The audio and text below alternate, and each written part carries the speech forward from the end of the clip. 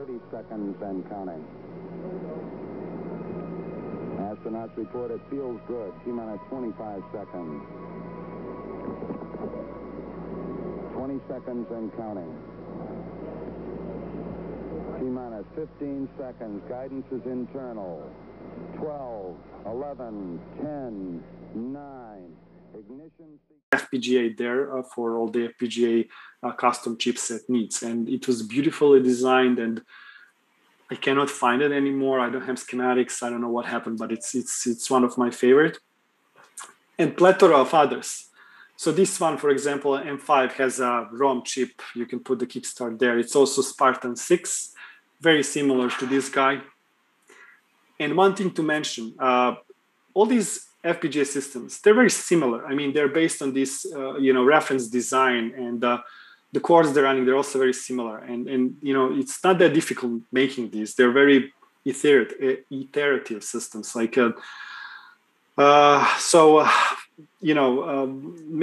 these boards, they look different, but many of them, they run the same software. Then there is a Flea FPGA. This is tiny little system, very cheap, but it can run Amiga 500, among other things. All these systems here that you're looking at are AGA capable, Signbinder. I'm also playing with this one. I have a board and I'm assembling this one right now. Open AARS, it's fantastic because you can put this FPGA board on the top. And this one is a Chinese product, very cheap, maybe $20, $30. You don't need to solder anything. You just need to assemble this daughter board, and this daughter board has a floppy header as well. So this system, hopefully, once completely released and done, still in development, will support floppy and external floppy, which is pretty cool. And runs fast, runs HDA. You probably know about an Amiga, the very similar, again, Altera system that has this header that looks like Amiga board, so you can replace your Amiga.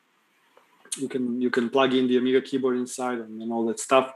There is an Amiga that looks more like a PC for that great checkmate case. You can put it inside. And this is also yet another system called FPGA arcade board, designed for arcade games, but can also run Amiga and can also have 6860, which is fantastic. But it's difficult to find. It's not produced anymore. And that's the common theme. You will see these boards come and go. As for the performance, it's not so bad. If you look at the first column, you're looking at the Minimig, and it's very formidable. This thing, even though it's so old, it can go one-to-one with Amiga 3000, running 68, 30, and 25 megahertz. This is I/O with Super Peak. It's about 2 megabytes per second. Then the middle line is Mister and Mist. You're looking at the pretty good performance that's getting close to Amiga 4000. And then finally, Vampire, that trumps everything. It's just like super fast. Disk I/O is phenomenal, and so forth. You're looking at least 1 megabyte per second. I think it can go even faster.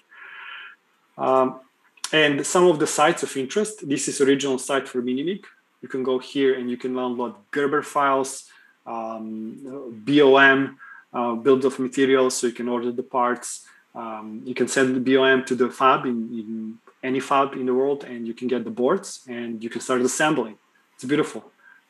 Best way to get Minimig is to assemble it yourself. So this is a good starting point. Then there is this other site where you can get the schematic and all the information about the variations of the Minimigs, talking about these ITX version. And the next slide is, I hope we have enough time. The next slide is how I produce this board. So I have, I don't know if you guys into electronics, but I have this stencil printer in upper left corner that I'm using to apply the solder paste on the board.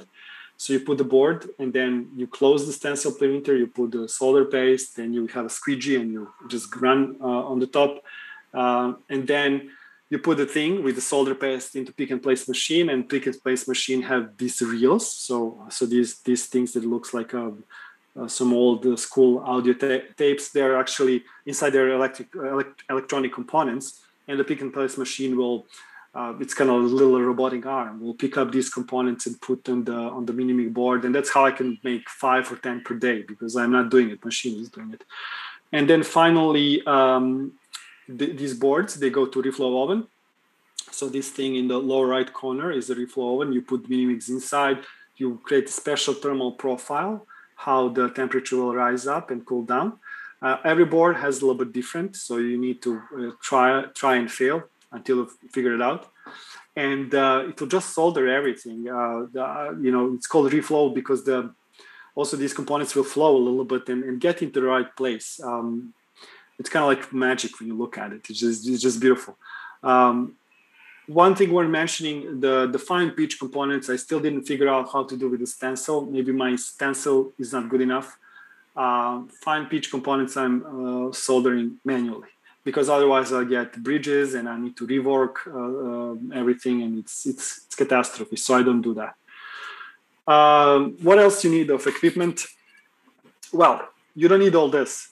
You just need one nice soldering iron to assemble Minimig. For example, like this one here in the corner. I suggest a Velar 1010. It's a very nice starting kit. But if you're doing a lot of electronics and assembling, then I suggest a little bit of equipment. So you'll need typically an oscilloscope to see if the signal is right, if you have some interference, if something's broken, or whatever. Then I'm using VXR3. This is a rework station. It's just a phenomenal high-end professional thing. Again, on the lower left corner, you can see all the soldering irons that there is this suction pump that can desolder stuff. Then there is this heat gun that will blow the hot air, so you can desolder chips in like, I don't know, maybe a couple of seconds. It's just a phenomenal thing. And then I have more stuff. I have these Pico and Nano soldering irons that can actually solder the tiniest components manually. Just beautiful thing. You need some sort of microscope. If you're making one, not necessarily, you don't even need it. But if you're making 10 or you're just producing something cheap, Chinese microscope from Alibaba will do. They're very good. All of these microscopes are pretty awesome. Random picture is this, let me just mute it, is this thing that I made. This is a case that I mentioned for this thing. So you have a floppy, you power on this thing, it will become Amiga. You push the floppy inside, pops your uncle. You bring up Workbench games, whatever. Below you have SD card that actually has your Workbench and everything else as a hard drive. So you can run WHD load games. These games run pretty well here because this thing has it has 128 megabytes of RAM, but Amiga is using about, I don't know, 5 or 6, which is enough for double HD load. So there you go. This is a random thing. I didn't know where to put it, so I put it here. So why do I like Minimig? Again, disclaimer. This is not the greatest system out there, but it is good for a couple of reasons. It is a historical system for Amiga. It's one of the first, if not the first FPGA system. It feels like Amiga when you hold it in your hand. It's just super cute. I mean, this kind of reminds me of Amiga in so many ways. And why would you get it? Well, first of all, I don't think you should get it necessarily. But if you're into this stuff and you like to collect these boards and play with the different boards, then maybe you should consider it for a couple of reasons. One, it runs a 68K CPU on 50 MHz, which is very interesting performance mark for certain 3D games and Amiga games. Minimig was designed to be Amiga, so this is not an industrial, very generic platform that someone just added a couple of ports. It from the get-go was Amiga. It's again one of the first, if not the first, FPGA system available for the public. It runs very mature Amiga core, and you'll probably be surprised with the level of compatibility and how good this is. It's easy to build and modify. Again, don't buy it, build it yourself. It's a great exercise, and it's a beautiful journey, I think. It has really good compatibility with the OCS, ECS Amigas. I guess this statement is redundant with the software library, and it's great for Amiga collectors. I have all these boards that I've shown you today. Most of them I have, and this is one of my favorite pieces of my collection. Where do we go from here? So I kind of decided to contribute to the community and give something back. Since I'm learning Altium and KiCad and all that stuff, today I finished the work on designing Minimig 1.3. So you're one of the first people to see this. And what it is, it's a board with a couple of improvements. So first of all, you don't need to solder these chips the piggyback style. I always believed it looks ugly. So now you have 4 places for the 4 chips. I removed that unobtainium SD card that you need to order from England for absurd amount of money. With this one, that's very easily available for less than $0.25. I also replaced unobtainium 3.5 millimeter audio jack with this one that's right anywhere. And board is now a little bit bigger, which looks fantastic in my opinion. It's not a lot of bit bigger, but enough to kind of be more substantial when you're holding it in your hand. And I did a little bit of signal improvement because, you know, when you use advanced software, Altium and all the other stuff, you start figuring out that, I mean, when Dennis did this long ago, I think he did a phenomenal job. But if you're sending signals from FPGA to, let's say, your CPU or memory, you need to have these termination resistors. So basically, to prevent the reflection of the signal, just kind of like the echo of the signal. So if you look, the blue line, that's the one with the termination resistors in place, and the green line is the one with the original Minimig without those. Truth to be told, that doesn't matter. I mean, computer still works fine, but it's just, you know, one of those little polished things that you can add. These resistors here, you can see them as small ICs because they are arrays of resistors designed for such a dense architecture. And they will do just that. They will prevent echo going from one big IC to another one, especially if you have this very precise digital electronics that doesn't really tolerate a lot of this garbage that happens, pure physics, I guess. So it's done. I just need to send Gerbers, and but have this in mind. It's going to be more expensive to make these things. Secondly, I won't be able to do it in a long time. So if you're waiting for something like this, just forget about it until I have it. So you know. And finally, in the spirit of open sourceness and the same license that was given to us by Dennis, I'll do the same. It's going to be available for you guys to do it yourself if you wish so. Gerber files and stuff. And that concludes the presentation. I hope it was informative, not too long. If you guys have any questions, by all means.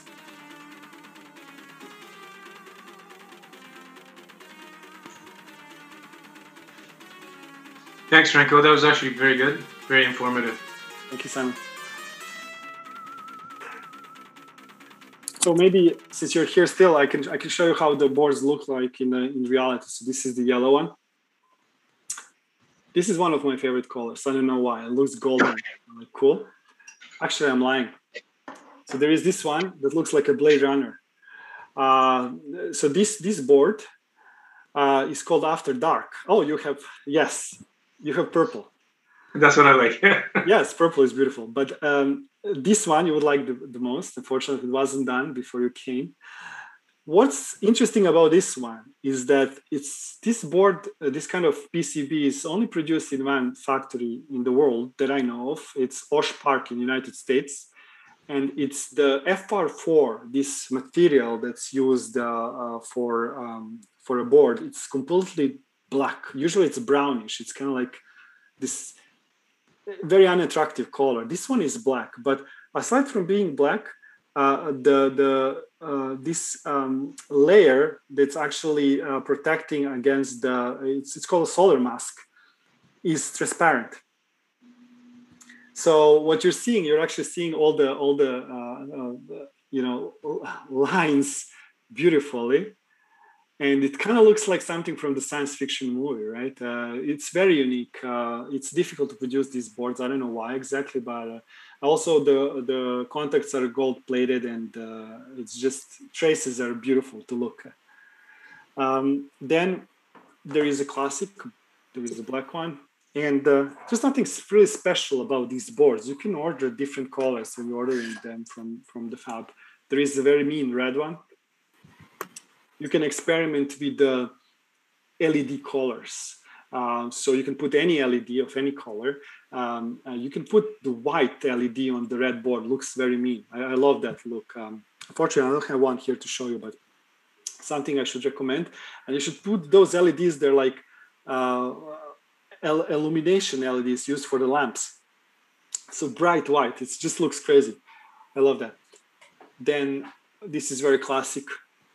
It's a green one. I mean, you know, green is, yeah, original Amiga color. Why not? Original boards. And then I guess, Simon, this one is familiar to you. Yep. Yeah, you have one. Hey, Ranko, I wanted to ask you a question for those jumpers here, if you see them. Yes. The FPGA versus MCU, like it's on FPGA right now. Could you talk about those two jumpers? Yeah, absolutely. So if it's on FPGA, that means Amiga runs your serial port. So you can use this serial port as any Amiga serial port. The operating system will detect serial port, you will, whatever. I mean, it will detect serial port either way because it's in FPGA. But this is just like intersection. Are you going to put the signal in the FPGA or you're going to put it in the PIC? So that answers the question. If you put it on the MCU is actually this microcontroller. So then you can use it to actually connect your null modem cable with your PC and run something called Samba. It's not a Samba from Linux for the file sharing. It's Sam-ba, software that's used to program these chips. So you can put in your firmware that way if there is a reason for it. You can also take the chip out. It's on a deep socket. You can take it out. You can put it into your programmer that can support this chip, and you can do it outside if you like. Prefer to do so. But you have ability to do it directly from the Minimig. That's why you have the jumper. Okay. And the other one is just the speed of the CPU? No, the other one is it's a video. It's a video, yeah. So 31 kilohertz is your regular VGA screen, right? That any VGA screen you have at home. But if you go to 15, that's the original Amiga monitor or some, SCART monitors or LCDs maybe that support 15 kilohertz if you have this multi-sync stuff. So I've seen people running this on the original Amiga CRTs. So that's why.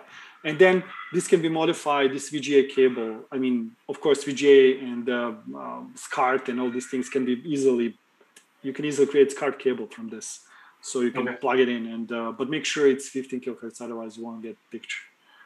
And you got the spare I/O here, where you connected the memory, and you got the JTAG. I'm thinking the JTAG is to update the Spartan 3. That's right. So I'm neglected to mention that because I don't know how important it is, but you're spot on. So this header is used to program the board. So FPGAs are usually programmed by using something called JTAG. And you have all the JTAG signals here, and you connect this to your ID, and you have full access. Now, can you, I noticed you said there's a firmware update you can do through the menu.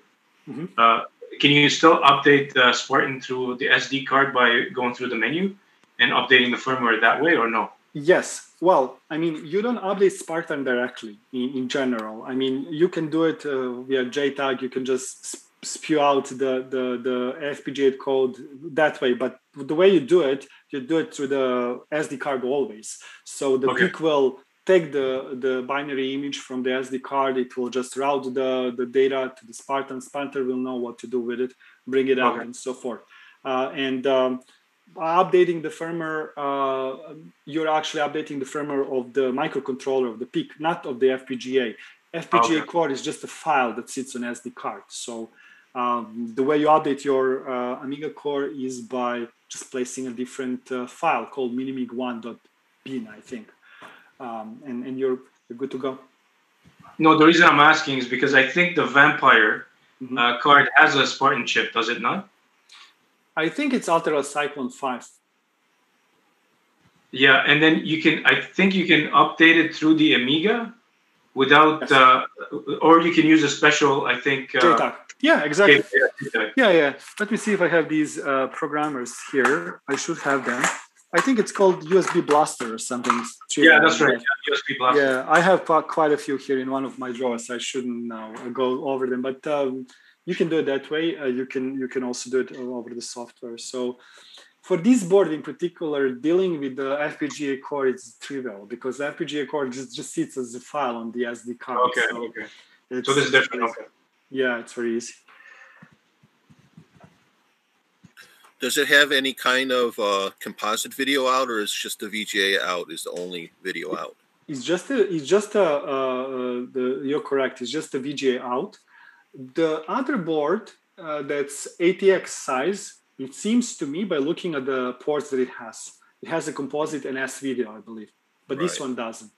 Okay. Well, if you're looking for composite out, I guess you can get an adapter of VGA to composite out. If you really want to use, let's say the Commodore monitor or something like that, the old CRT. Yeah, as I mentioned, I've seen people doing the VGA to SCART. Yeah. So that's just by this jumper is a crucial thing. Going 15 kilohertz, that's the point. Then you can do whatever. You just can make your own cable and you're good to go.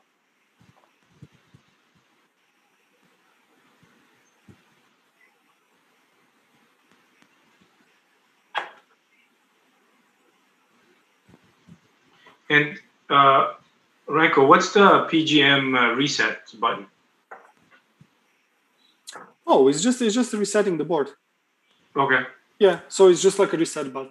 That's what it does. Sends the signal to one of the pins of the peak of this microcontroller, and microcontroller will execute just the cut. Okay. Yeah, and I know you mentioned build it yourself. Mm-hmm. There's no way in hell I'm going to be able to build this myself because, the chips, the solder these, forget it. That's why, for me, I know it's fun to build. I do build some boards, but not to this degree. I find the soldering job too tiny and too small. And that's why I purchased it in this case for me. Well, you're right. It's not trivial. It's the most difficult part. It's not so much soldering. It's picking these little resistors and capacitors and placing them in the right way, and holding them and losing your eyesight on that. Yeah, especially if you don't have right tips and microscopes.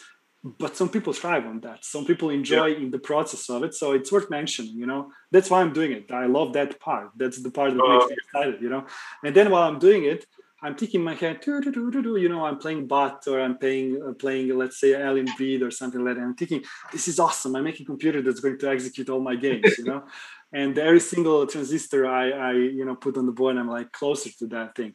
The other thing also worth mentioning is that here I'm using, if you see these silver capacitors, these are solid state devices. They're polymer capacitors. So these are probably going to live more than myself. Like these are not electrolytics. Electrolytics dry out and then you need to recap stuff. So if you're buying components, this is not a bad alternative. Some people are religiously against these solid state polymers, but there's no really reason for it. It's just like, I don't know why. There is some specs difference. These cannot run as hot, but as hot is like hundreds of degrees. So I mean, you're not going to put this in, I don't know, whatever, space shuttle going to space and expose it to this, whatever. So probably you'll never need to recap this because of this. So if you're building it yourself, get the aluminum polymers. They look nicer. They're aluminum, sparkly, beautiful. They don't look like those old school, ugly, electrolytics. The board is beautiful, and I like the PS2 ports, so you can connect any keyboard on it, which is great. I run that IBM all-in-one. It has the pointy, the red tab mouse on it, so it's a mouse and keyboard together. So I just have one keyboard here on the desk, so I run it.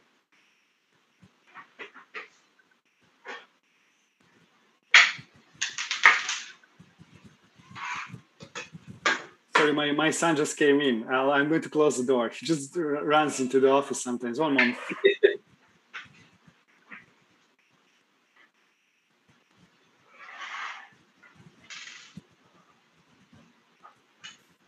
sometimes people complain about, I mean, it is old system. You need to understand this. So PS2, we don't have PS2 readily available at home anymore, but they're not very difficult to source. I mean, you can go to thrift store or whatever and get like 5 keyboards for like $5. But, you know, people get this board from me and they say, oh man, like how do I, you know, use mouse and stuff. That, you know, that's the downside of having the old, this can be replaced, but it requires a little bit of circuitry in the middle and stuff. So,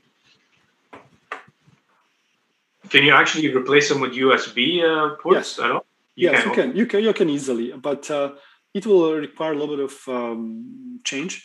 So long term, I mean, I already, guys, I've showed you the board that I'm going to start building today, 1.3, which has its own improvements. And but long term, I mean, this is don't expect anything now or in midterm. Long term, I'm going to continue this tradition of Minimigs, but I'm going to revamp this in terms. I want this board to have a modern FPGA that can support AGA. I want this board to have floppy and ID. I think that's very important. I also want external floppy. I want a 68060. I think Minimigs should continue the tradition of having real Motorola CPUs. And unfortunately, these chips are more difficult to source every day, but I think it will be a formidable thing. And also, I'm going to leave the option for this board to run without the external CPU internally in FPGA. But I'm a long way to go because I have other projects that I'm working on. But I think that will be ultimate board that will have, it's going to be up to date, have USBs, have latest core, AGA, all that stuff, you know. But don't expect. I mean, it's good. Maybe someday you'll see if it goes.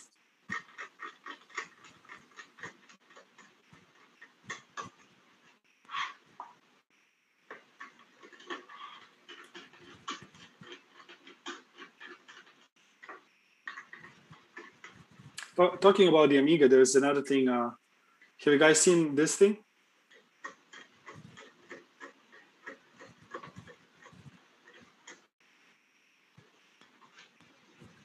Does anyone knows what it is?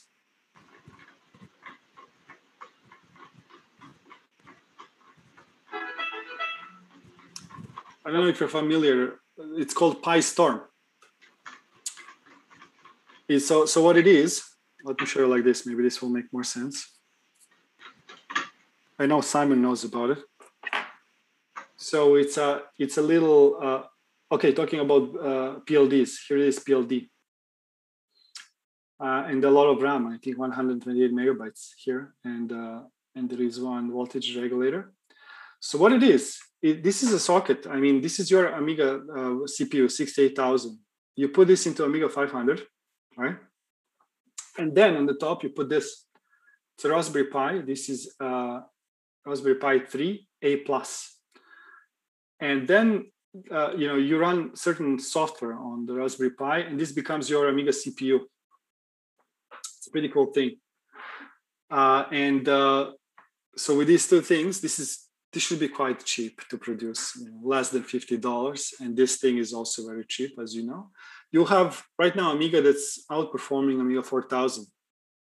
And once they improve the software and once they enable this thing called just-in-time compiler, then you will have the same performance into your Amiga 500 as in, let's say, your Amiga or, on the emulator, because this becomes your CPU.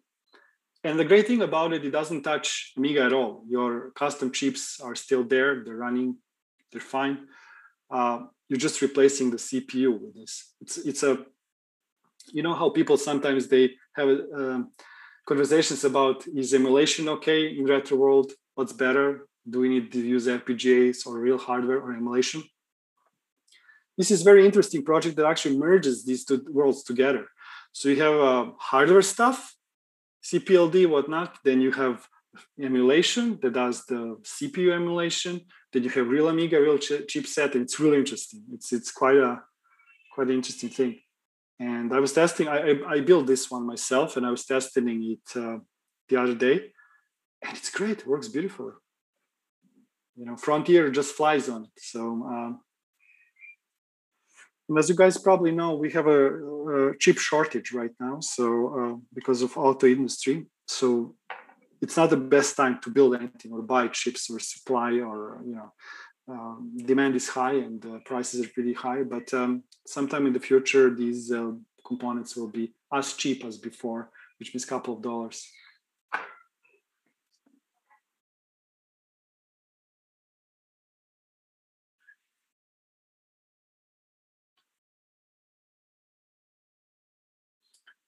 All right, Simon just disappeared. Hey, so I came in late. Was it actually demonstrated? Was one plugged in and demonstrated earlier? No, unfortunately, no, because I don't have really means to do so. I just have my webcam, and it's probably going to be jittery and not looking so great. But to answer this way, I mean, it's a real Amiga. It's like plugging in your Amiga 600. It looks exactly the same. The only thing of interest that you can see is this on-screen display that you can turn on the scan lines, for example. You know, an on-screen display that you can choose the floppy drives. You know, floppy 1, 2, 3, whatever. Put it in a virtual drive. That's it. But other than that, it's just like exactly the same thing. It's one-to-one. So, Ranko, you can actually share a video, like a good video that shows it if you want. I don't know if I recorded anything. Maybe I didn't prepare myself well enough, but maybe for the next meeting, I can shoot some, action, some games running, and record some sound. I can also get one of those capture cards, so maybe that's even a better way to do so. Well, you're welcome, certainly welcome to present again anytime. Awesome. Please seal of approval. Join us at any meeting. Thank you for the invite. That's great. I'm happy to hear that. I've talked to Simon about inviting some people as well. And before anyone gets excited, I've sent an email to my friend Igor Majstorovic, who is actually the creator of Vampire itself. So he's the guy who created Vampire Accelerator. I sent him an email a few days ago.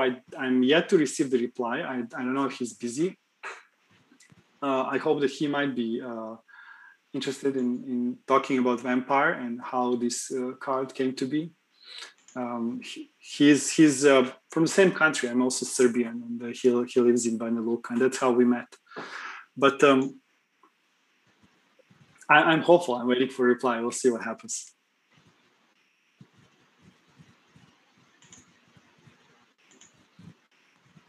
That would be utterly cool, no doubt. Right? I think so, yeah.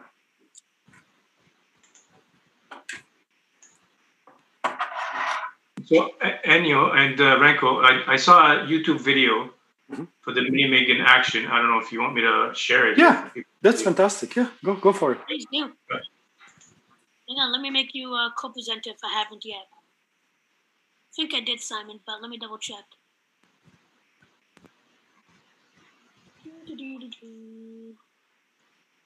Need new glasses. Don't mind. Yeah, you're co-host, so you're good to go. Okay, let me see if I can share.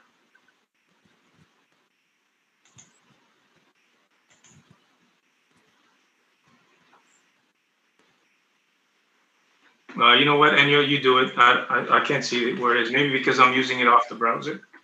Maybe. Okay. I'm gonna put it in the chat. I'll put it in the chat. You guys can. Yep, please do.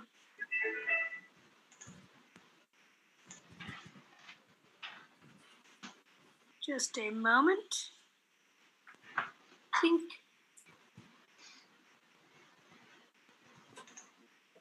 Okay, just a sec. So share. Is yours version, the Minimig you're producing, Ranko, is it 1.1, version 1.1? So yeah, this is the latest version. That's original one. It's 1.1. That's correct. Okay. There's nothing above that. But the one that I've created is 1.3 actually. Okay, here we go, gang. here you can see the headers. This Minimig has a 4 megabytes of RAM. You can see that by those ugly little wires coming. You can also see the ugly capacitors, electrolytics. Well, nothing wrong with that. I mean, works just fine.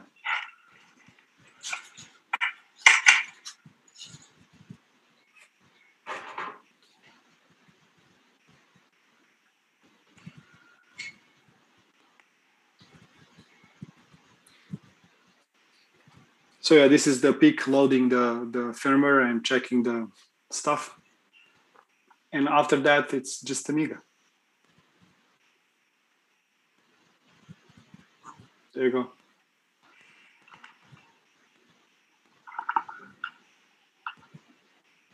So this is the on-screen display you could use for changing RAM configuration, kickstarts, whatever.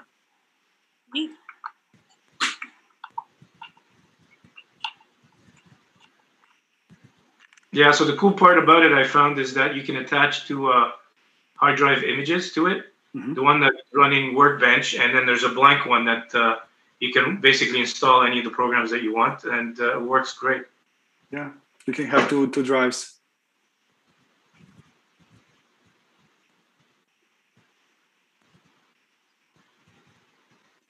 So in terms of double HD load, this configuration that's pretty much 3.5 megabytes of RAM is enough for the most of double HD load games, but be mindful, it's not enough for all the games, especially if you're using them in that preload mode. Some games are like 15 floppies and more, floppy disks. So you might end up not being able to run some games from double HD load. Maybe, I didn't try all of them, but you know, this is like mid-range configuration for double HD load, worth mentioning.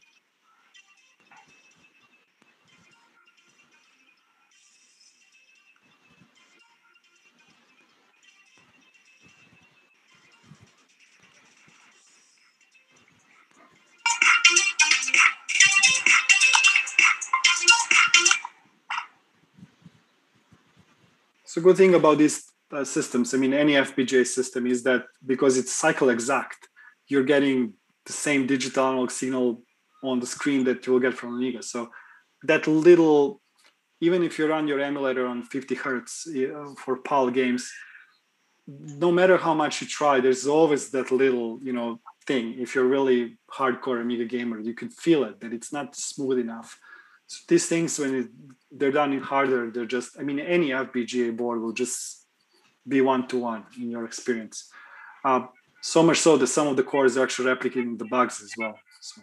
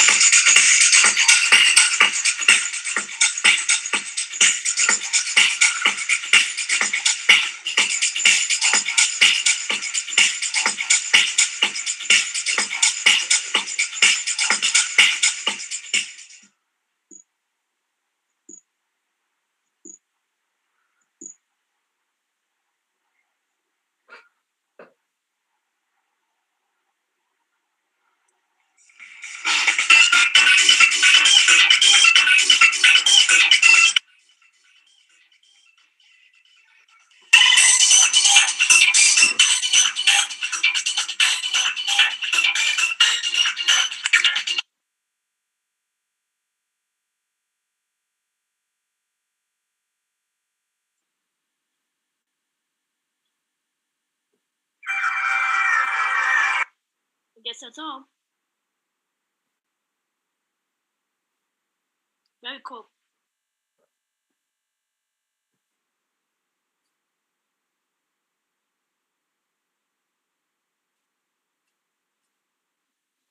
Well, awesome, guys.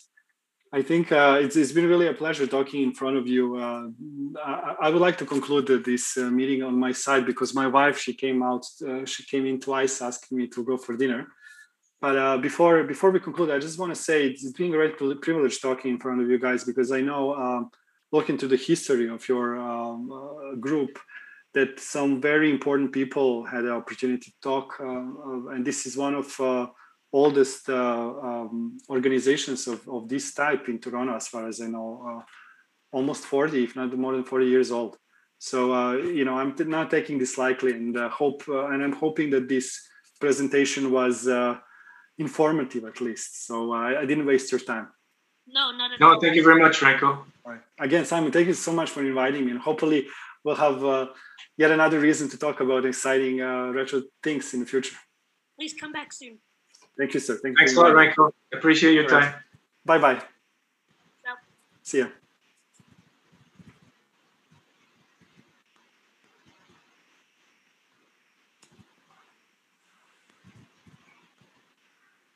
Hey, guys. Hey, Keith. I was late, but I still got to catch a bit of it. Yeah, he went into the technical of it, and he actually did a pretty professional presentation. Yeah, it seemed pretty good. It was interesting. No, like I said, I was just sitting one night on my computer surfing Kijiji, and I saw this Minimig, and I started talking to him on Kijiji. And after an hour or so, I decided to buy his board, and I met him in person. Very nice guy, very enthusiastic about Amiga and what he does. He just, I guess, loves building them and, seeing people using them. And it's a very good board. I mean, for what I need it for. I mean, I just wanted something to just play around with on my work desk so I can hook it up to a VGA monitor. And it uses PS2 keyboard, which I'm using. And it works great. And you can connect a regular regular joystick and play the games that you want. So for me, that's all I need it for. I'm not producing multimedia videos or presentations on it. It's just, it's a cool toy. Yeah, it's a basic 500 plus really. What the equivalent of a 500 plus works. And this price is actually quite reasonable. $1 for it, except for the special board that he showed, because it costs him more money to produce that board. Otherwise, he would charge $150. And I mean, there's no way I would go buy the parts and build this. There's no way I can solder these things. So for $150 and you get this, it's great for what it does. Where is he that located? 150 US or 150 Canadian? 150 Canadian, and he produces them. He's in Bolton. So I actually drove up and picked it up, and I met him. But yeah, I'm sure he delivers. I'm not sure how much he delivers within Canada, but I don't see it being that costly for the board. I mean, you're just sending a board by mail, probably $15 shipping. Yeah, it's thrown in a bubble wrap even. It's not that thick. Yeah, like, I mean, you sent me boards that size, Keith. It was $15. Yeah, something like that. Yeah, it's a nice little unit. It's and 150 Canadian is impressive. I mean, if you look at the price list of the components on it, it's well worth it. Yeah, that's like $20 US. It's what? The component? That's like $20 US funds. Yeah, and then import, so 120.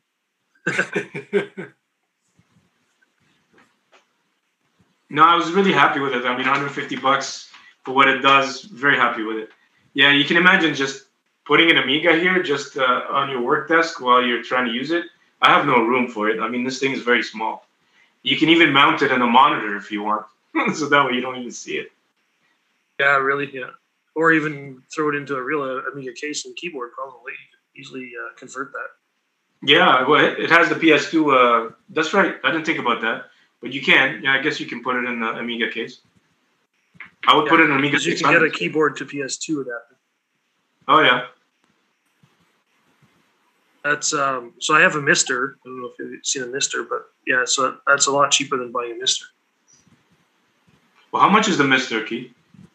Well, so the DO board, the DE10 board is, I think, about $200 by the time you get it to your door, Canadian. And then you need to buy a RAM module, which is like, I think I paid 70 or something like that. With those two, and then a USB hub, you can get by with that. You don't have to buy the full kit. Well, okay, so that's double the price basically. But if I just need it for as an Amiga, the Minimig works very well. Yeah, that's what I mean. So it's a really great value.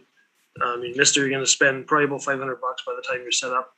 It does a lot more, but if you're just looking for an FPGA Amiga, that's a great way to go.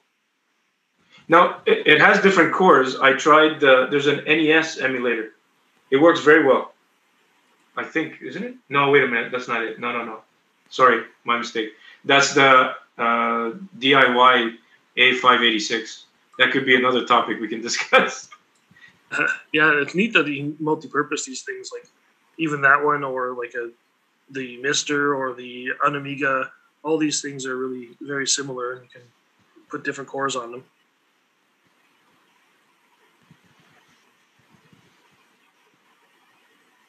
I think this is the really good entry point, though. Like just for $150, that's great.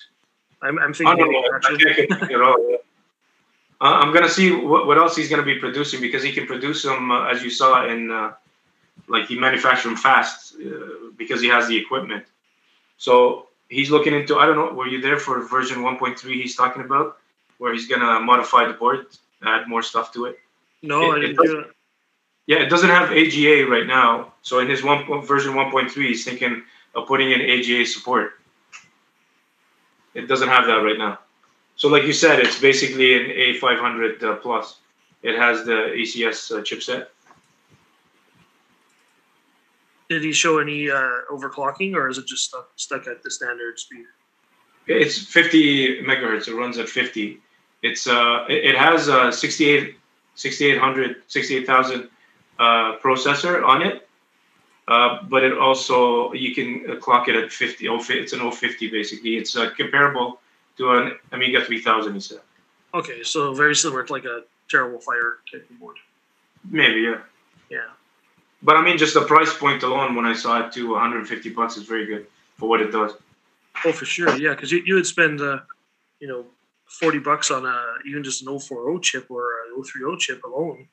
You're going to spend $30-40 just to get one of those, and then you still need an Amiga if you're going to like do a Terrible Fire or any of those type of things, or those ACA 500 boards. Those are what, $250? Yeah. Like to bring your Amiga to have 50 megahertz. I use this keyboard, which I had from before. It's the IBM. Like it has the mouse right here. That's cool. I have the same one, but with the number pad. Yeah. So this works very well because it doesn't take up that much desk space. So you can just put it on top. And the Minimig, I just put it on right behind here. It's fine. It works out very well for me. So for me, I liked it a lot. That's really cool. Was that the only presentation so far tonight? Or? Yeah. I think he was about an hour. He presented for about an hour. Yeah, he went into real detail, like the history behind it and the details behind it.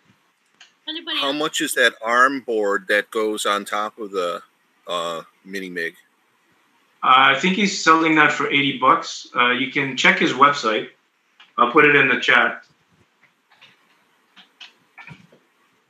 I like the fact that he's producing them locally, and you don't have to pay the exchange rate, the fees to come in here, and the shipping. So what's the ARM board give? Like, what's it do?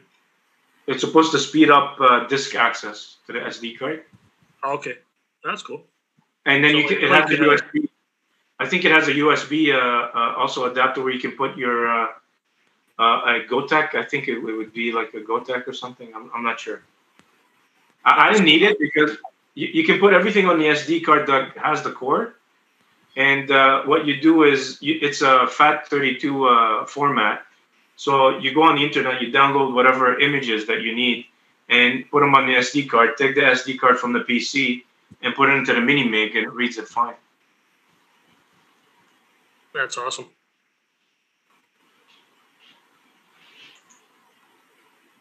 Has anyone talked about WRORC? No. You're going to? No. What is it? It's not mine to talk about. What is it? Yeah, I guess there's a get together being planned, and there should be an announcement soon. Okay. Yeah, it's not mine to announce either. I just wanted to see if it was announced yet.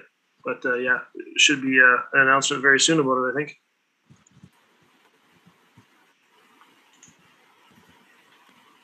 Any idea where we should So keep our eyes open to?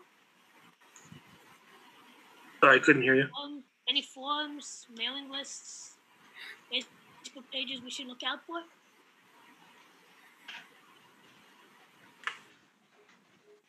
Simon, were you able to hear? I couldn't hear it. Tell me. Just No, you're very low. Your sounds are very low. Yeah, sorry. There's storm is actually opening up around my house, so. Hey. Moment of truth. Oh, what's Is that? anyone in Barrie? Okay, let me check. Is that the radio or somebody talking?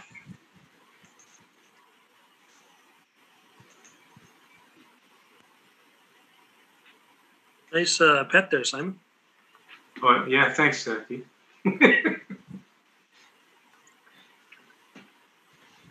It's still running. Not on. It should be on.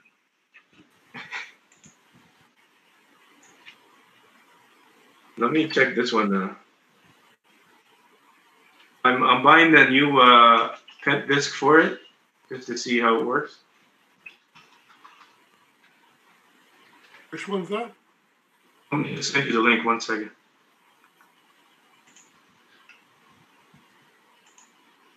Anyone here from Barrie?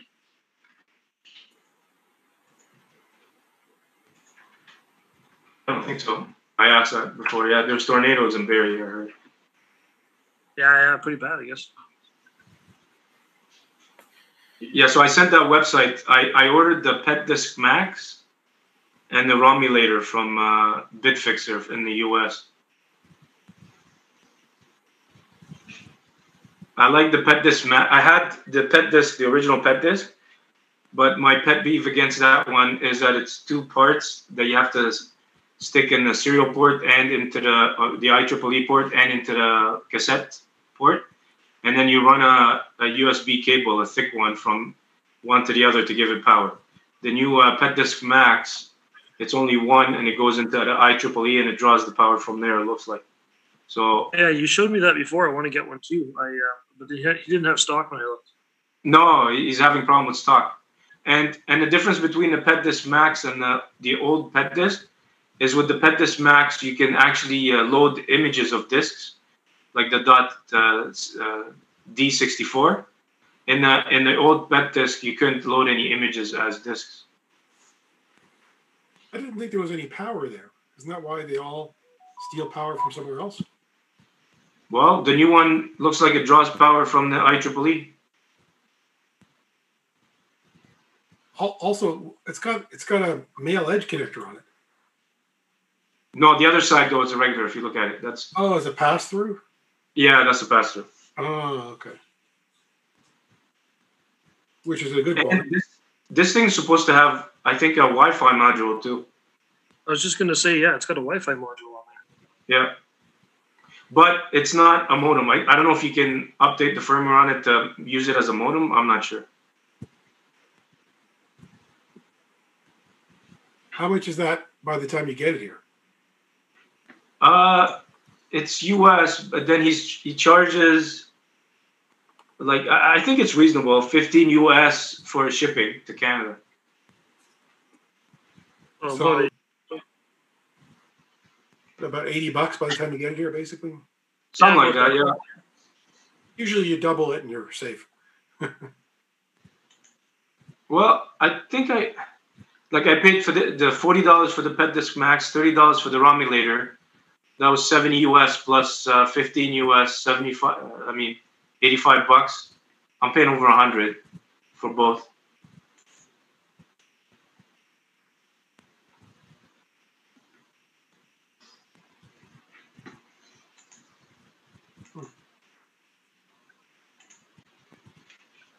we'll see how it turns out. I'm supposed to receive them end of the month. He's going to send out another email, but he was having problems with stock. I just got the enlarge button finally, so I see that. We'll definitely look for a review on that, there, Simon. Sure. I want to get one because I have the old one, the big beige box with the LCD display and PET to disc or something is really old. Oh, PET SD Plus or something like that? Yeah, something like that. I got it from Walter. I think it's one of Steve Gray's designs. Yeah. I have that, but I'm selling my 8032 to a guy, and I'm letting him buy the disc with it also because I want to get one of these other ones. So. Well, I like the PET disc because you can, it's cheap enough and you can just stick it in the back of the PET. So it's invisible to me. Like, as you see right there, the 8296, I have a PET disc in the back. You can't see it. And I have everything I need on it, on the SD card. So it's beautiful. It sits in the back. Is that the the white and blue one from Tindy or whatever? No, it's from this guy, Bitfixer. It's a 2-piece. It goes on the cassette port and the IEEE. Right. And what I did is I removed the USB ports for the USB cable, and I installed a ribbon cable between the two cards. So it's very thin in the back, and it doesn't take up that much room. The other one was too cumbersome with the USB cable running from one to one. But it's just for the USB was just for power, right? Yeah, from the cassette port. But does it also have audio out? Yeah, I don't know what that is, but I don't think so. I'm not sure. Do you have an internal speaker in your PET? Sorry? Does that PET have an internal speaker? Yeah, this one, the 8296, has an internal speaker. My 4016 here doesn't have internal sound, so. Okay, but which version of DOS is it? I don't remember. Because if it's an old one, I think you can you know? No, maybe, I don't know. Yeah, I'm not sure about that. I gotta test if it is sound that it has. It looks like it, but I'm not sure. I never used those. Let me turn it on. You know what I did though? A little fun thing I did is, hang on. Watch. I'm gonna turn on my PET. Oh, you have a smart socket in the back that you connected it to? I have a smart strip, a three plug smart strip that I have really no use for. So I just plugged one into my 2001, one into my 4016, and another power bar to control the Commodore 64 floppy and monitor, so I could turn them all on and off my phone. There's not really any purpose for it. It saves me reaching around the back. Yeah, exactly. It's a lot of technology, so I don't have to reach my hand, It takes so much energy to put your hand back there. Well, the technology is there. Why not use it, right? Does it require an app, or can you do it through a web interface? Because I was actually looking for something like that, but for a remote location. They're all all the professional ones are like $600 or more. This one is app based, and I use it for a ton of things. Like it works.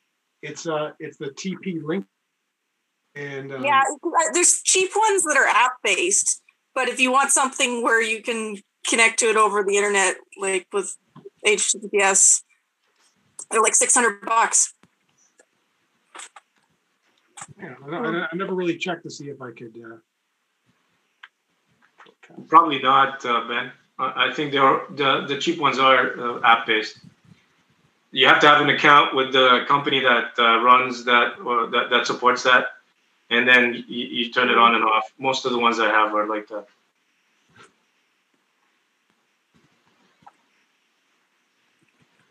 Yeah, it's too bad. There's nothing in the middle range. There's something here about home assistant integration. I don't know what that is, but I just found a Reddit. That's probably like Alexa, turn on my computer on the shelf. I have a solution. I gave my neighbor an X10 remote, and I plugged the X10 controller into the wall near his house.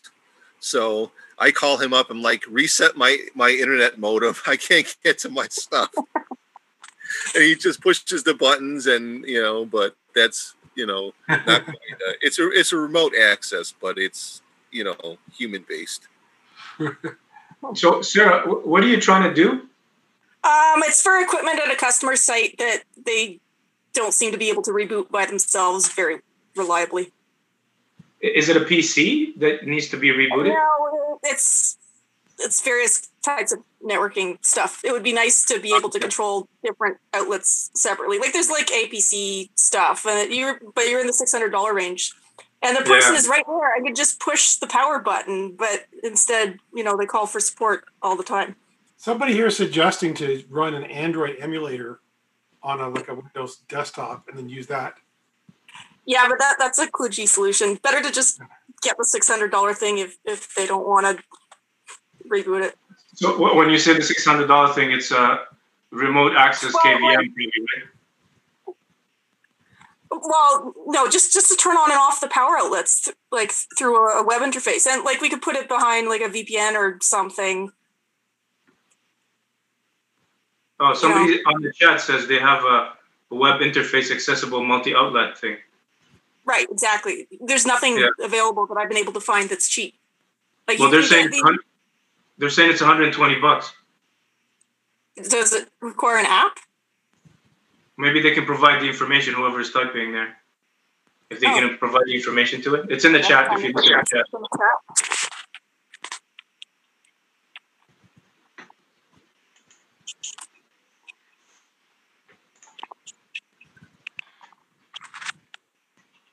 Hold on, I don't know if you can hear me. Yeah, we can hear you. Okay, cool. Yeah, if you give me a couple of minutes, let me connect to it. I oddly enough, I threw out the box for it probably about a month ago. But it also monitors IP addresses if you want. If they don't respond to pings, it'll reboot things. You can build little programs on it. But I probably got it almost 10 years ago, and it was $120 at the time. So let me do a little digging, and I'll jump back in when I find out what it was. All right, thanks. There's some interesting stuff in this Reddit thread here. I'll just put it in the chat. Somebody talked about, they said I wrote some Python code using their REST API to control my CASA smart plugs. Yeah, they don't want to. If they don't want to pay the $600, then they don't want to pay for somebody to write custom scripts and maintain them. That's true. Well, if they got the budget, just spend the $600. Don't waste your time. They just need the person who's sitting right next to it to reboot it when they have this recurring problem. Well, I found this one on Amazon. I don't know if this would work. Well, it's a pretty big link.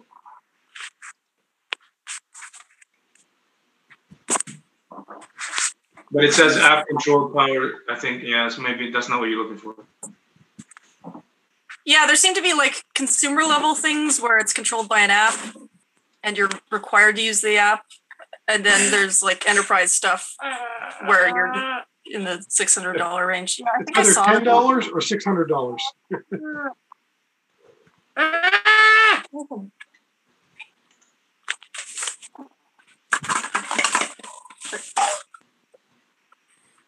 But I mean, if you don't need that, yeah, I think I saw that.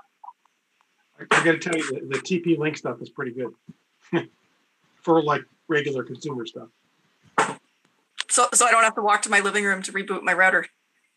The only problem is if it's all connected to the same network and you hit the power on your app to turn off the router, then you can't connect to it to turn it back on again. Oh, you can't just do like, But again, the one I've got, you can tell it reboot that particular outlet. Right. Yeah. And you can make it like try rebooting 5 times, wait 60 seconds or 2 minutes in between. Yeah, we used to have one that didn't have HTTP. I'm going to run downstairs rather than trying to. I can't even remember what the IP address is of it. I'll go downstairs and figure out what it was. I'll take a picture of it. All right, thanks.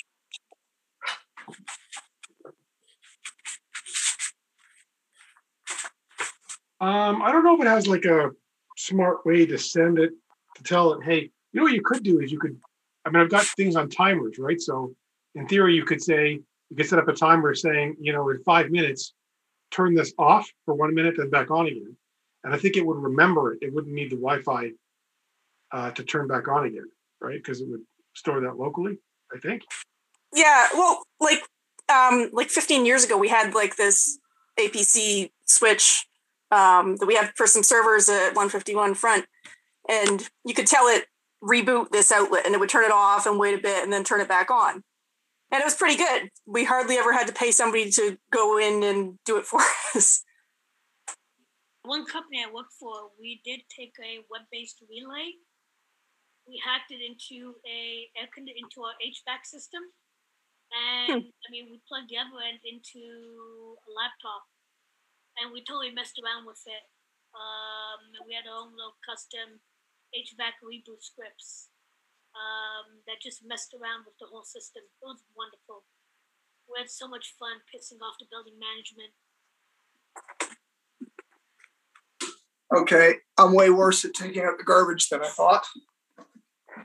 Oh, you have the box.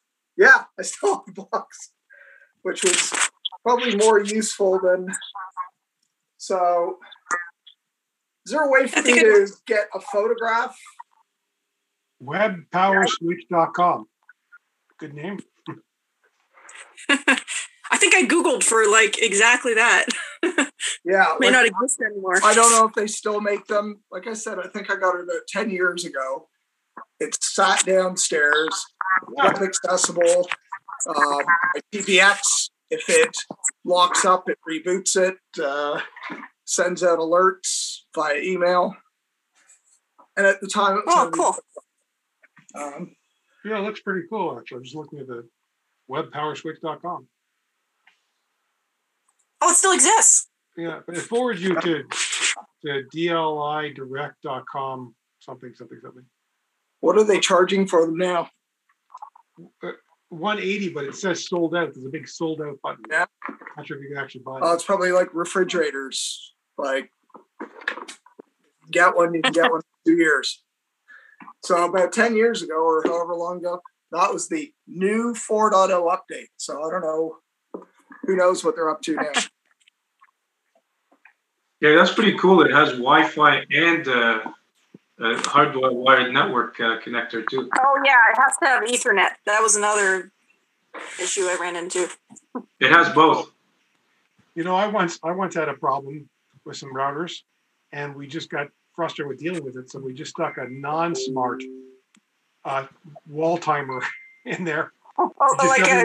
Every light timer. Every 3 or 6 hours, just had to turn it off for 30 seconds and back on again. Yeah, so I have the cheapest wireless router at Canada Computers for my house.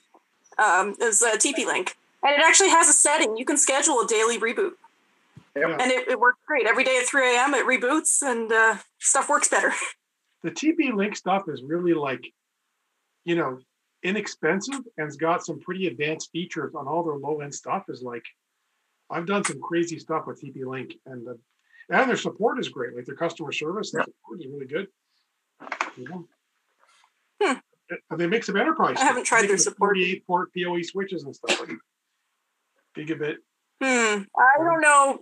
Anything that comes with a built-in automatically reboot once a day, I don't think I would use it in any kind of enterprise setting. They know something we're not supposed to know. Hey, listen, hang on. I'm using a TP-Link router.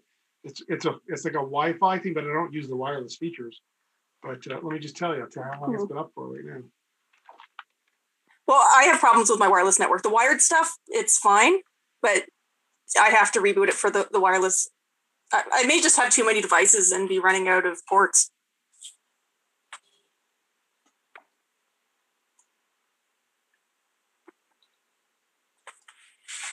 System uptime, 12 days, 23 hours, and 58 minutes. That's not that long. Well, better than mine, though. I think I remember having, I think I rebooted everything about 14 days ago. Mm.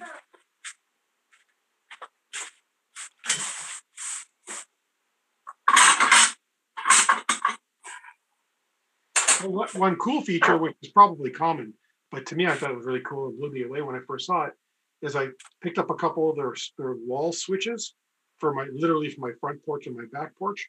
And I was like, okay, I'm going to set up a timer and I'm going to have to shift it as daylight savings changes and, and how, and as the sunrise and sunset adjust, and I'm going to have to like every couple of months readjust it. And I go and I'm like, how do I set this up? And it says, do you want to turn your lights on and off at sunrise and sunset? And I said, okay. Yeah. And it was done. I have a Christmas light timer that runs for X number of hours after sunset where you can control X. Yeah, but I didn't have to program the times, right? It knows when sunset and sunrise. Yeah, it has some sort of light sensor thing on it. Oh yeah, no, this goes by the calendar. There's no light sensor. It just knows each day when, based on the internet, when sunrise and sunset is, and it just adjusts, every minute or two every day. Oh, this doesn't connect to the internet. It's just a dumb thing. Oh yeah, yeah, right. So when the light gets dark, it turns on the Christmas lights an hour after it gets dark or whatever. Yeah, you can have it run until dawn, or you can set a number of hours. Now my TP-Link's been up for 13 days and 25 seconds. I never watched that roll over before. Yeah, they have some cool settings. I was looking. I can actually, I can rate limit my son when he's playing Fortnite. Mm. Which he doesn't like that very much. Model number? I'm like, how's your game working? It's like model special number? lag setting. Which one do you have? Do you know the model number? I can find out. It was whatever was on sale at Canada Computers when my previous router broke.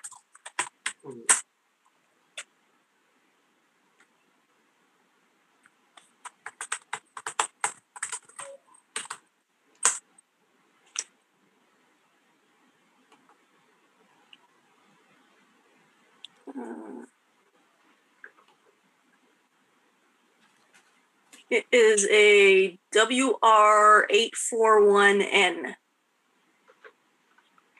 Oh, TL. I guess that's for TP-Link. Yeah, WR841N. Oh yeah, that's a. It was like bandwidth control. Yeah, so you can do it. I think it's by IP address, but you can map Macs to IPs. And he only has a user account on his laptop, so he can't change anything like that. Oh, you know what TP-Link also has is for the product they make, they have a web simulator. Oh, so you can see what it would, what your website would be like at various speeds. So no, it's a firmware simulator. So if you're looking at a particular, switch or whatever, and you want to know what features it has, you can open it up in a browser right off their website, and you can go and mess with the same. It's not like active. You could, like, as soon as you close the browser, it's gone. But you can look through all the features and all the tabs and all the features of the device. Oh, that's really useful.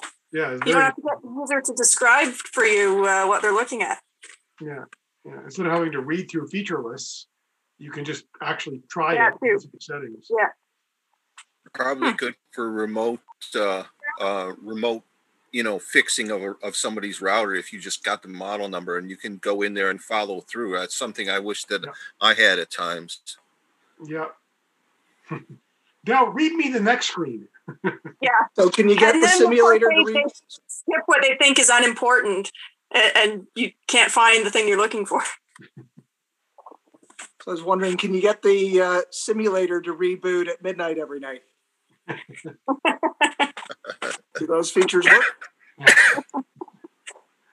I wonder what happened if you did that. I don't know.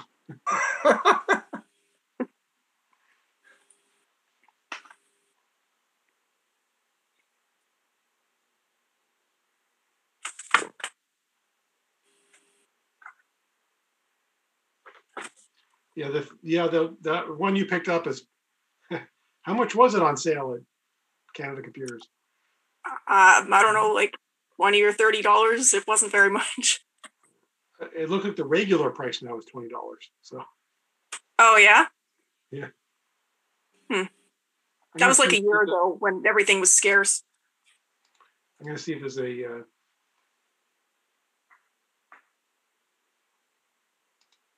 It works. I do have to reboot it, but no more than I had a D-Link before that I got in 2012, and it failed in a really weird way. Here, check out that link I just posted.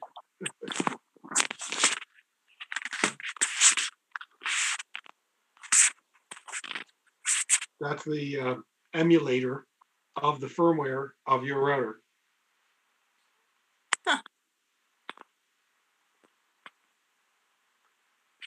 Let me see if let me try the auto reboot. System tools.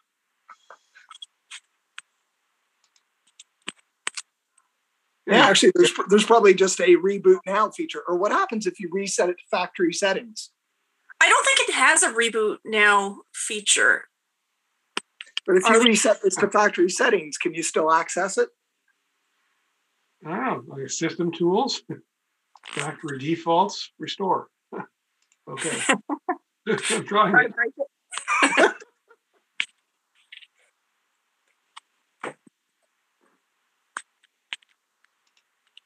I don't think it really does. I'm sure when they make these emulators online, they pick through things that you know, like that and just make it so it just goes back to its default.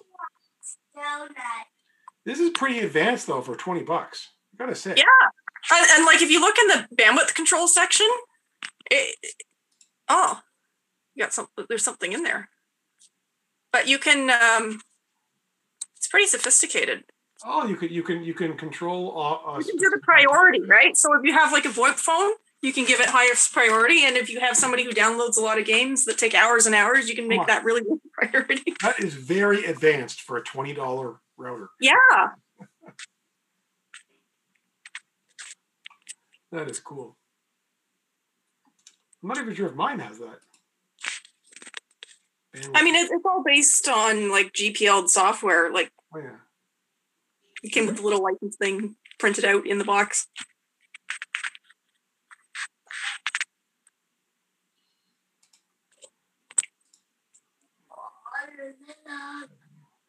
Oh yeah, I've got that in mind too.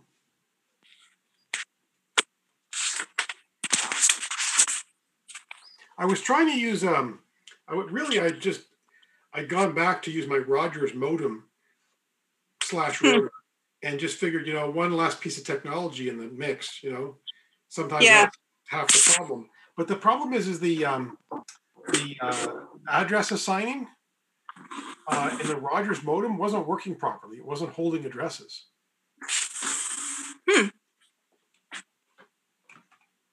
For the address reservation? Well, can you tell it, like, for this MAC address, always give it this IP? Yeah, but that's what I was doing, and that the Rogers modem has a feature, but it just wasn't working. Like, it wasn't, the addresses weren't sticking. So I just put the Rogers modem in bridge mode and pulled out this is called the C7, the Archer C7. It's sort of one of their higher end consumer ones. But they sell for like $80. Not like they're so expensive.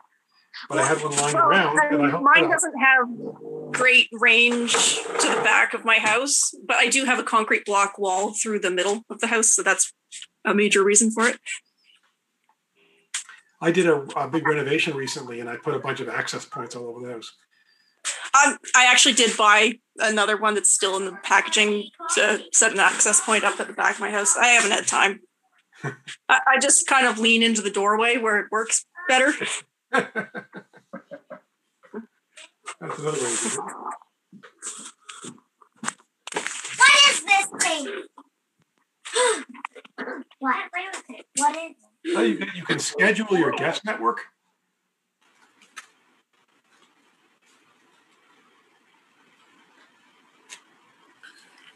Is that for guests who overstay their welcome? Why is it supposed to be outside? You can control whether your guests can access your local network. Yeah, that's actually a really good feature. Yeah. Because if my sister comes over and wants to use my Wi-Fi, I don't really want her potentially virus-ridden thing on my LAN. Exactly. Guest network isolation, guest network bandwidth control. So control the bandwidth of the guest network. Just give her some ideas.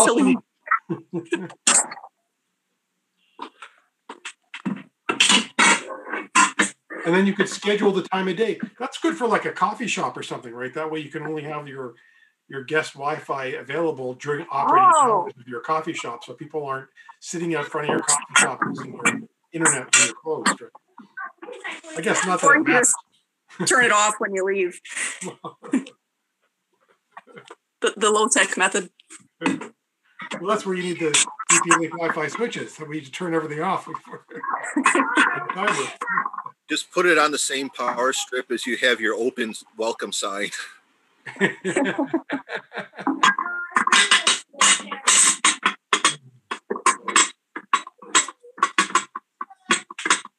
the pool today, the splash pad, and we also.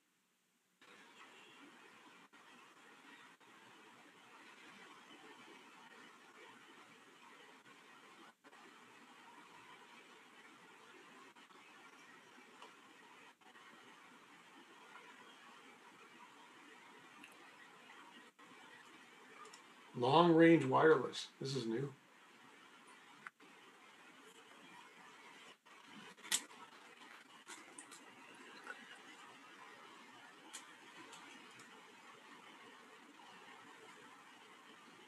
I haven't been on the website in a while, so.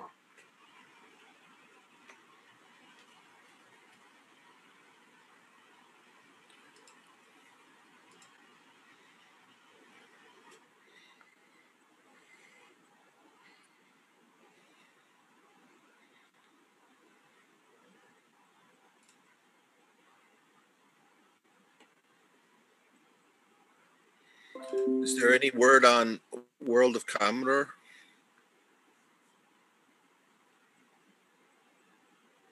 We don't usually talk about it until September timeframe. And right now, okay, you know what's going on with the COVID stuff. So now we've talked about it after Labor Day. But if anybody wants to produce, or rather wants to present, hey, send in the deets. Hey, Anyo, just to give you some background, Keith was mentioning something about an event. They're trying to do an event in Cambridge. Oh. And again, it's not for me to announce, but it's like a retro computing event, not just Commodore, it's just retro computers. Okay, cool. That would be nice. Yeah, so people have mentioned similar to me. I don't know if they're all related or not, but I've heard a couple of people talk about that sort of thing going on. Is that Cambridge, Massachusetts, or Cambridge, England? Cambridge, Ontario. Oh. Yeah, whether I will attend or not only depends on many other things. We shall see. Yeah, so nothing has been confirmed yet, as in like reserving the event or anything like that. Until all that details are ironed out, yeah, they probably won't announce it. But just since you mentioned World of Commodore, this is not World of Commodore, but it's just all kinds of retro computing. No, I mean, even with World of Commodore, I'm perfectly fine with people presenting whatever they want, as long as it's not Windows 2011, Windows 11. That's kind of where I'm going to draw a hard line.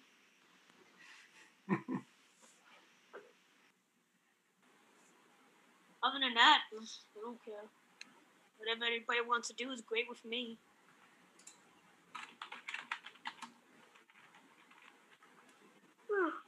Excuse me.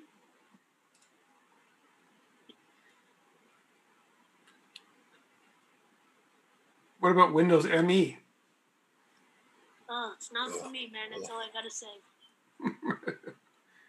I 979 years away.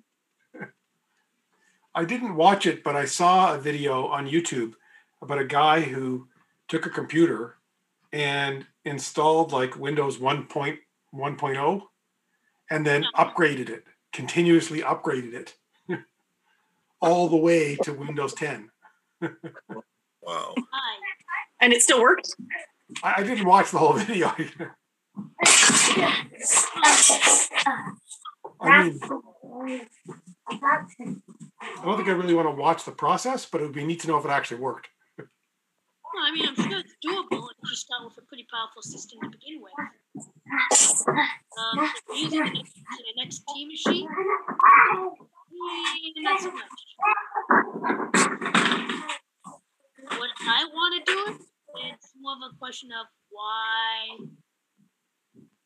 It's Windows. I'm sorry. Windows has no soul. Except that it was up to me. Why?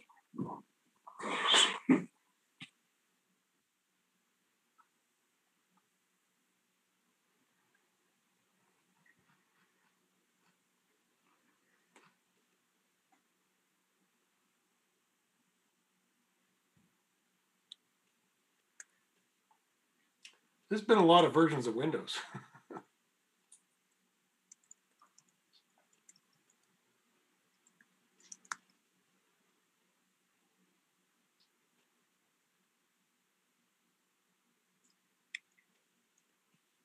All right. Well, you guys take care, and it was nice meeting with y'all.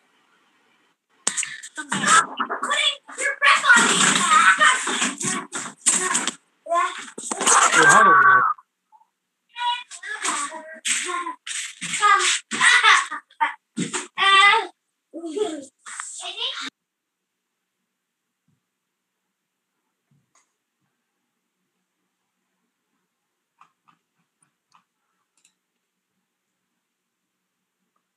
All right, I think I'm going to check out too, actually.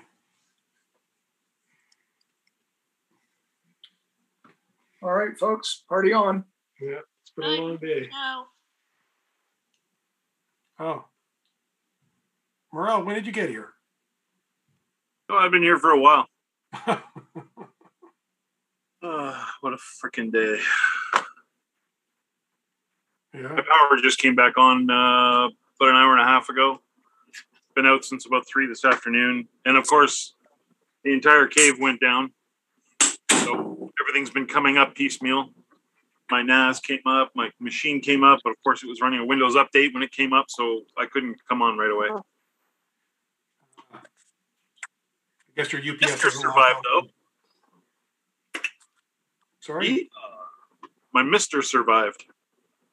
Oh. You know, the Mister. Mister. Mister. I love it. I don't know if you can see it. I don't know if I can get up that high. No. Come on, focus. The background blurring is messing with it. Anyways, it's pretty cool. Been a lot of fun with that thing lately.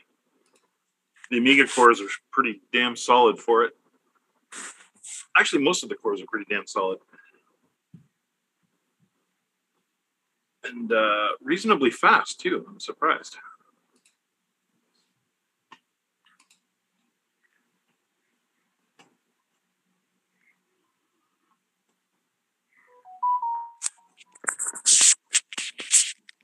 Where is the background blurring feature? It's in video background. Video settings, choose virtual background. It'd be like the second one. There's none, and then blur, and then whatever pictures and video you have. Boost. I don't have blur. What machine are you running it on? Windows. Like what kind of hardware though? Oh, it's like an i7, an older i7. Huh. Maybe it depends on your GPU. I don't know. Studio Effects. What is it now?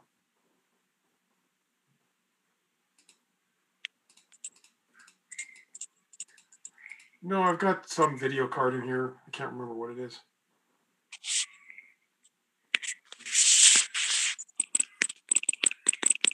What version of Zoom are you running? You know? Latest 5.7.2, whatever the latest one is.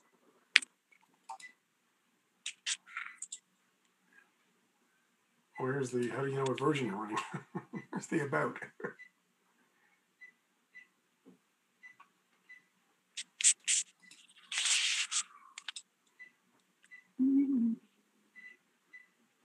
Full screen. That's for low. Let's see here. Yeah, it's in backgrounds and filters. Video settings, backgrounds and filters. Video filters, I'm assuming. Yep, that's right. No, virtual backgrounds. It's under virtual. You're looking for the blur virtual backgrounds.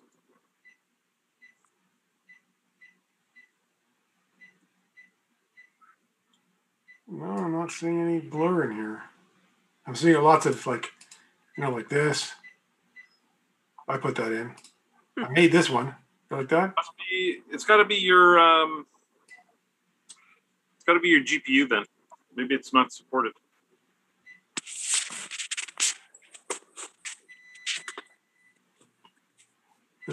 There's something fishy about this background.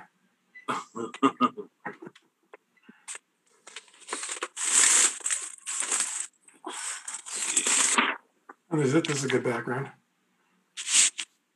I'm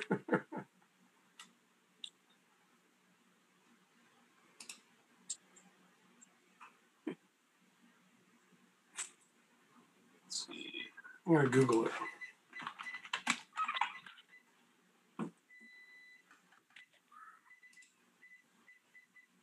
That's a good one.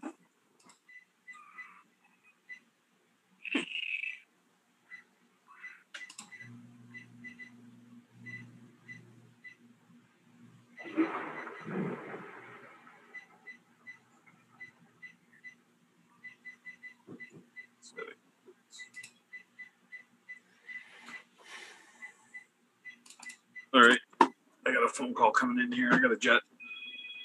All right. Take it easy, guys. Yeah, me too, guys. Have a good night, everybody. Later. Night. I'm open for a while anyway.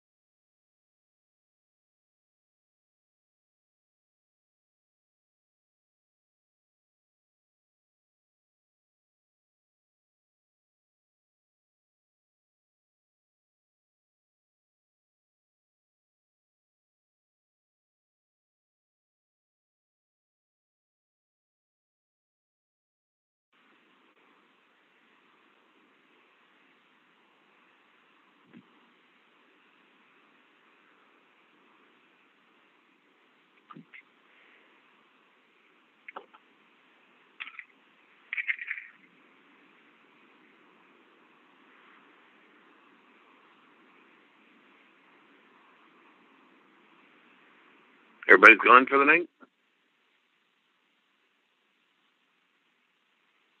Not gone here, but I'm going to be going back and forth for the next bit.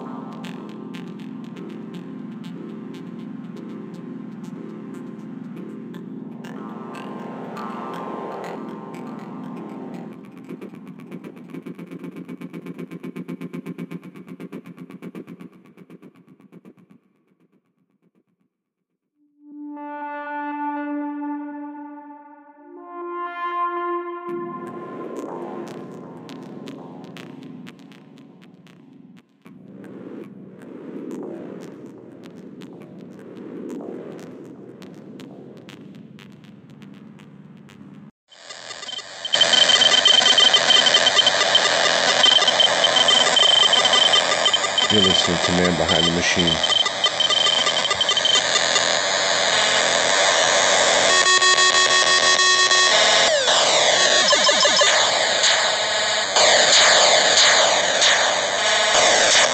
Hear your voice. I hope everything is okay in your side.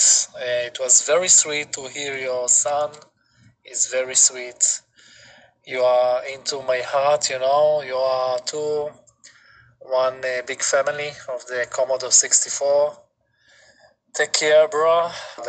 My Achi, my brother to the 64 Army. I hope everything is okay in your side. You are okay. Thank you for the friendship. God bless you. I love you very much. It's always good to see you. When I see your name, I know this is my brother from the States.